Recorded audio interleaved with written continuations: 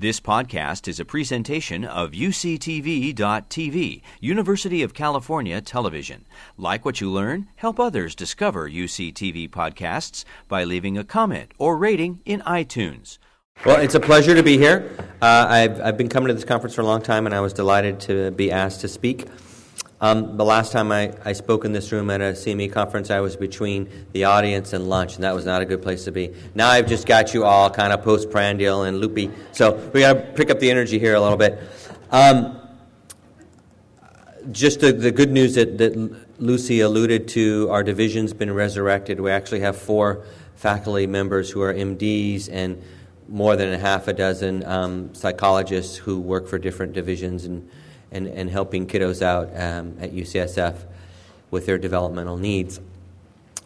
We've connected to Children's in Oakland. We're one institution now. We're in the process of making that stronger. We're still in our infancy, but I'm hoping we'll have a bigger presence for everybody's benefit, not just our own. So let me dive in here. I have nothing to disclose. Quick overview. There have been several reports in the media of injuries and deaths related to treatments of children with neurodevelopmental disabilities. We're going to review which type of therapies have been associated with this morbidity, but more importantly, hopefully I can help outline and get everybody to think about a way to approach patients and families to help them make good, safe decisions for themselves and their kiddos.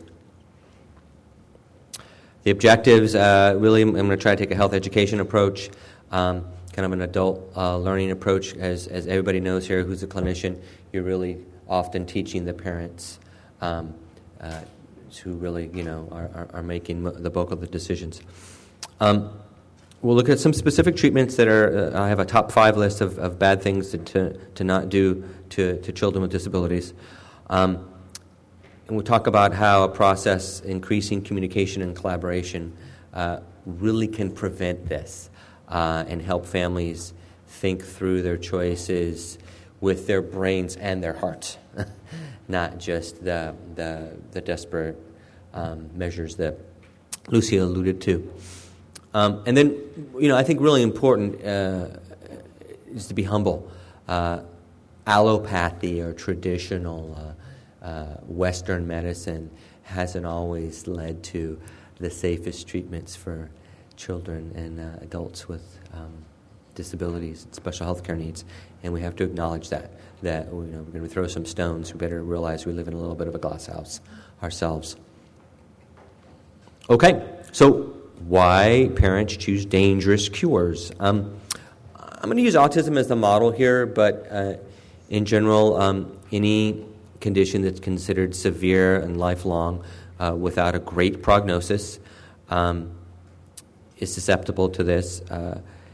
Parents, especially those who are new to the diagnosis, often lack the knowledge about the disorder, may or may not have any scientific training.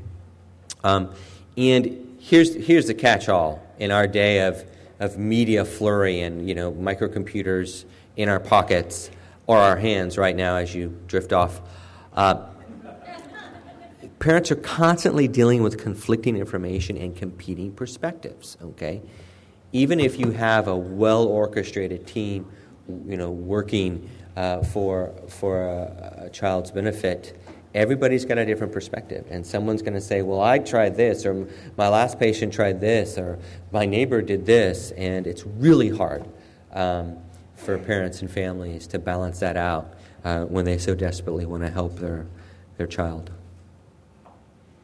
And so another thing is, we're a fad culture, okay? Fads are presented as quick fixes. Who doesn't like a good quick fix, right? I don't want to have to go to the gym. Just give me a pill that makes me ripped, makes me look like that guy on the YouTube video. Is there a pill for that? No, he actually goes to the gym a lot. He doesn't tell you that, though. There's inadequate information about what the causes of autism are. And that's because we don't know. The science is still not entirely clear. And when the science isn't entirely clear, you are right for what I'm going to talk about a little bit later, which we call pseudoscience. And so I I would love to be able to hide behind tombs and tombs and tombs of great evidence telling us this causes this and the different autisms are caused along these lines of inquiry, but that's still being fleshed out. And so that's ripe for a situation in which people can come in and say they've got the latest, greatest cure. And then lastly, and most unfortunately, is medications can only alleviate certain symptoms right now. They're not cures. And I know this, having treated patients for over 10 years now in my clinic at the General and at UCSF. Most of the stuff that we write prescriptions for are Band-Aids. And pills don't teach skills. I say this 20 times a day. My patients get sick of hearing it. It's the underlying cause and the need for actual functional improvement that patients really want. All right, time to blame the media. Who likes the media these days? They're making us feel so well-informed and calm about COVID-19. I love the media. So the media often shows preferential coverage to things that are breakthroughs or miracles, right? Front page, right? The miracle or the breakthrough makes the front page. The boring third study that showed this vaccine was safe or this, dietary supplement was safe. That doesn't make front page. It's blood and gore or miracle that makes front page. The media also uses strident denunciation of all previous treatments to make their point, right? We're in a call-out culture. It's zero-sum, right? There's no gray, okay? In order for me to prove to you that what I'm selling is the best thing, I got to say everything else sucks, okay? And very few fields have ever really advanced that way, right? There's incremental change, sadly. It's boring, right? Science is boring, okay? It's making mistakes and learning from those mistakes and making things just a little bit better. And every once in a while there is a true breakthrough, and that's awesome. That's fantastic, okay? And that's because people do take risks, and it's important to take risks, when there's safeguards, okay? But that doesn't sell advertising space. And most even really good scientific journalists, they've got a word count limit. They can't explain the excruciating methodological details and flaws of a study. They just got to tell you, this causes this. Take this. They got to make it simple. Okay? And the devil is in the details, unfortunately. Oh, and let's not forget about Jenny McCarthy. Everybody remember that slide from Dr. Felicien yesterday? It was a great slide of all the sort of popular media displays of autism and autism treatments or for people with communication challenges.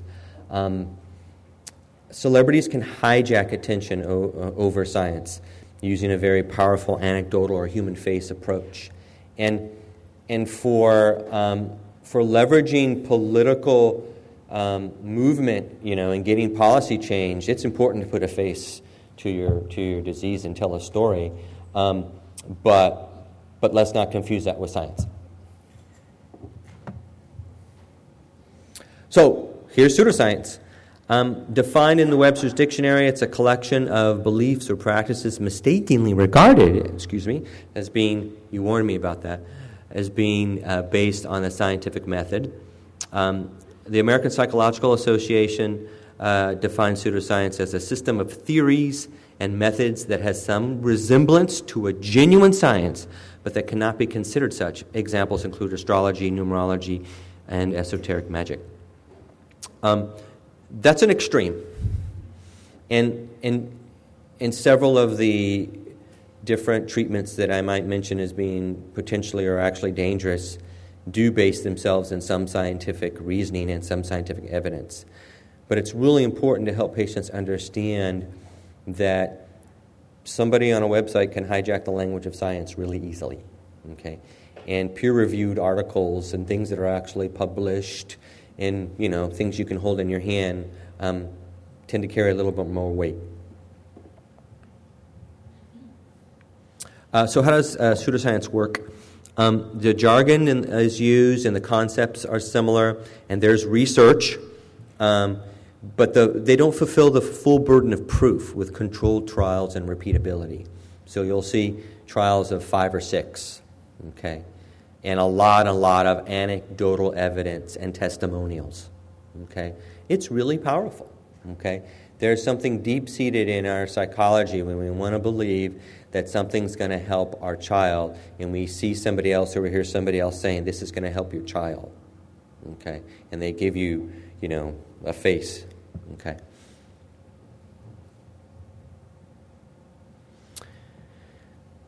Pseudoscience can move towards science with increased rigorous study or towards what we like to call snake oil, something that just simply doesn't work and could be dangerous. And things that just don't work, that aren't dangerous, still have deleterious effects. They cost money. They cost time. They cost effort. I counsel patients on this daily. What's the blood, sweat, and tears factor, aside from the pocketbook factor? How much effort are you going to have to put in to get him to those sessions every day of the summer that are going to cost you $10,000 if we're not sure that that's going to make a difference for him? It might, but there's a sacrifice. And so for the reasoning behind some of these dangerous or deadly cures, the abnormal physiology theories of ASD feed in here.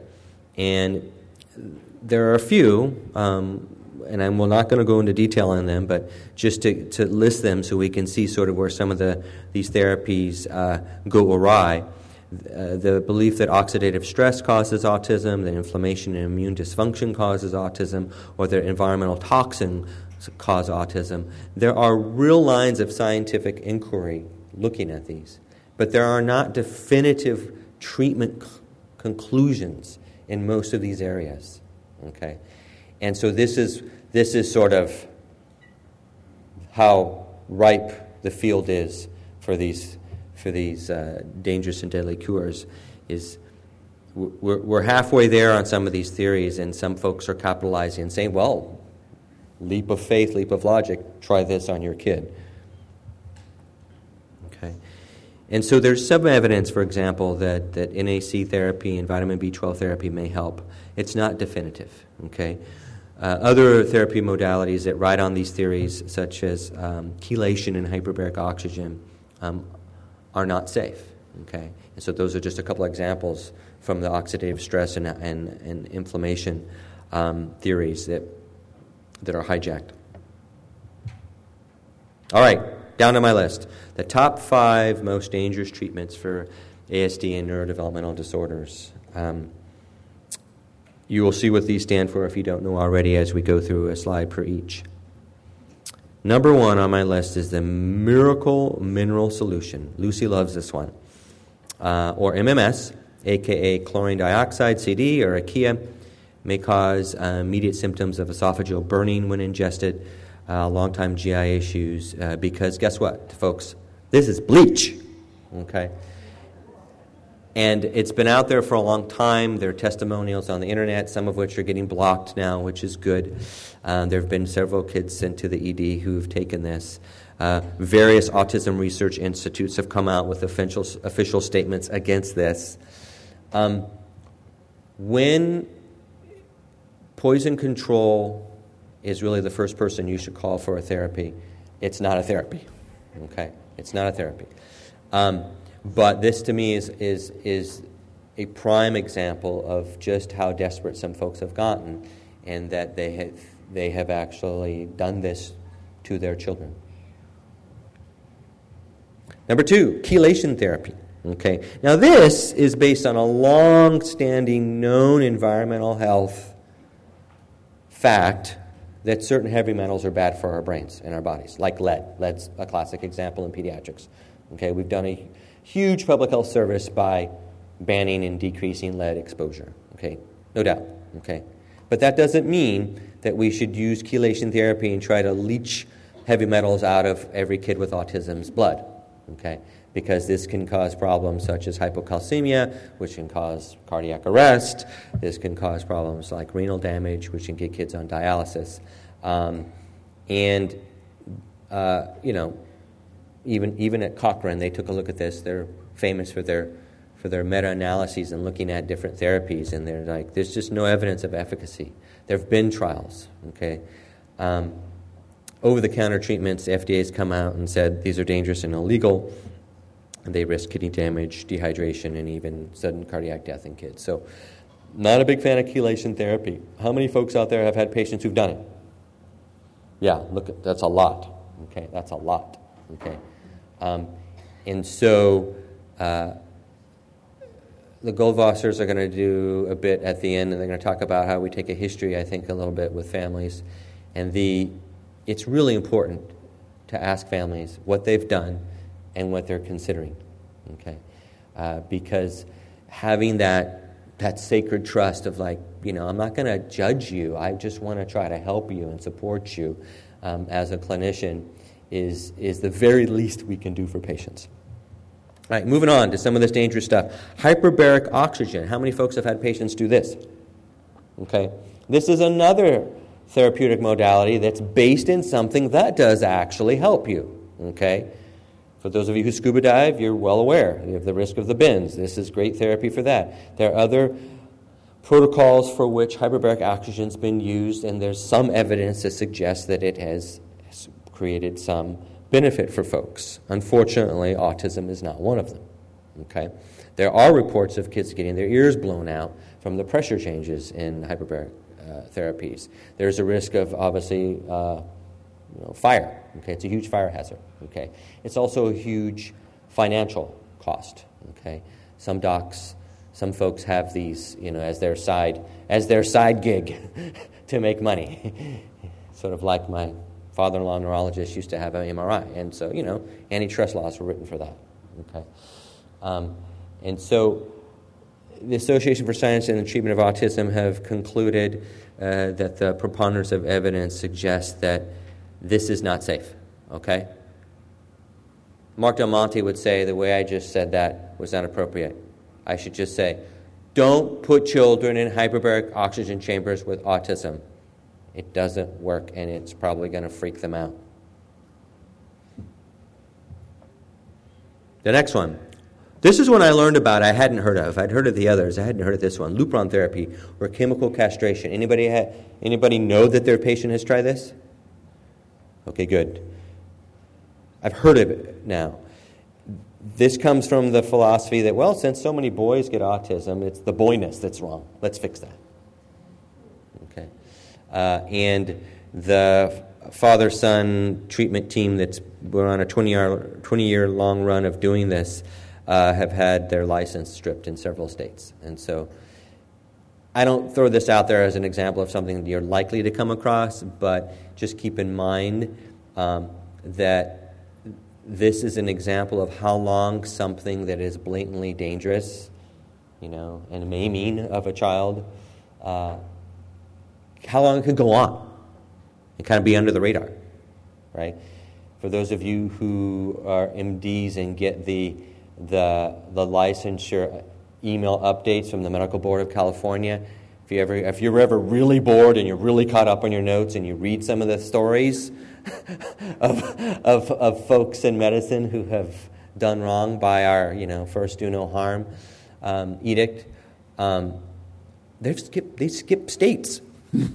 They run from the law, and it takes a long time for the law to catch up. And so we're kind of also part of the law. If you hear something, say something. Okay. And lastly, stem cell therapy. Anybody out there have a patient who's done stem cell therapy for their autism? Yeah, it'd be a few hands. I've had 3 or 4 now. One went international. Those are the ones that are most dangerous.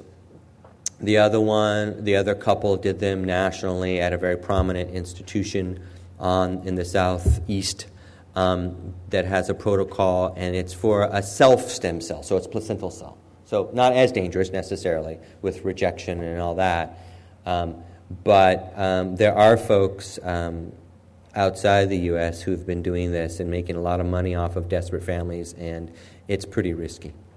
It's pretty risky stuff. And if somebody can figure out how to do this to really get at the pathophysiology of autism, that'll be great.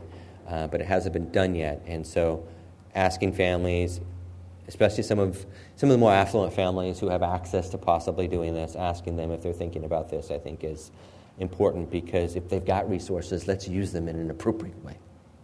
Okay, and do a lot more good for their kiddos. All right, so those are the top 5. And now, why do I list andrew therapy or allopathic medicine now not on my list? Well, this is the humility part.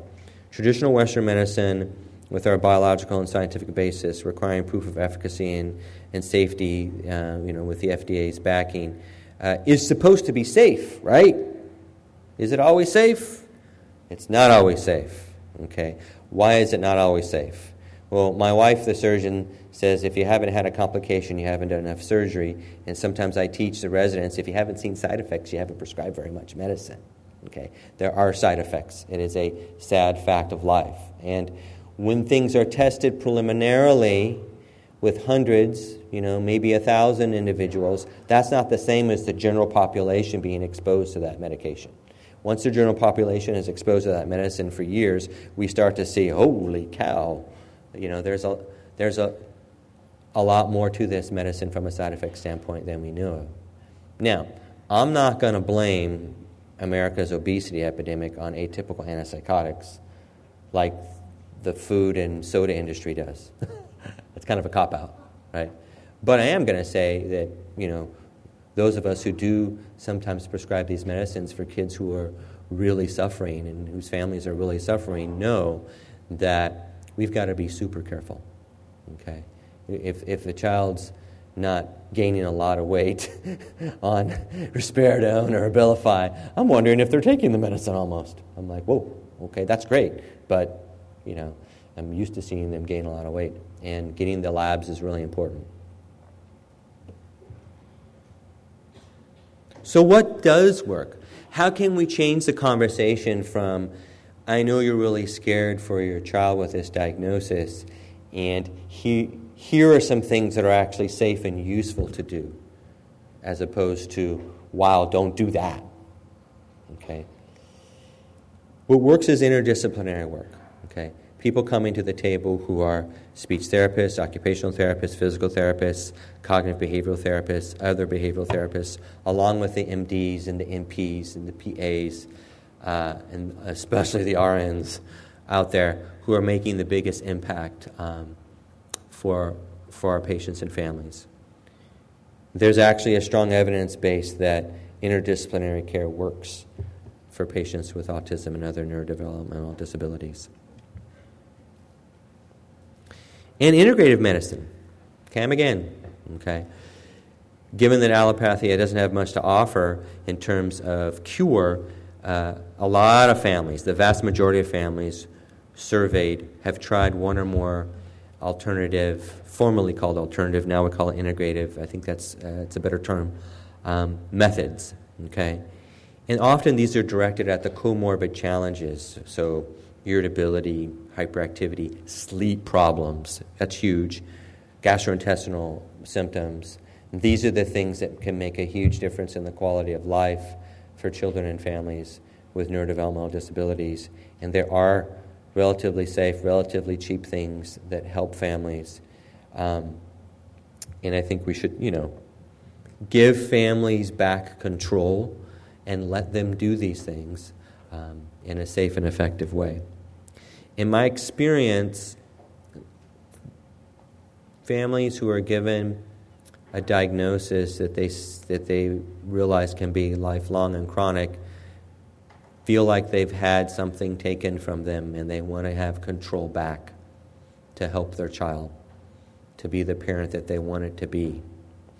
And when you say, okay, yeah, there's a lot of stuff you can do that's going to help your child, let's talk about those things that we know are safe, that might make a little bit of difference each individually, but cumulatively can make a big difference. Okay? Let's talk about those things. And please tell me what you've tried. Okay? You're more likely to hear if they're starting to flirt with the idea of doing chelation or something like that. Like, wait, okay, let's talk about that. Okay? These include nutrition, supplements, mind-body therapies, lots of good stuff.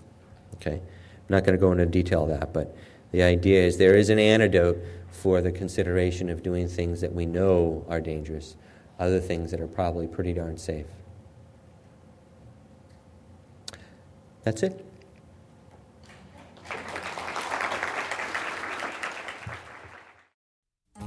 You've been listening to a podcast by University of California Television. For more information about this program or UCTV, visit us online at uctv.tv.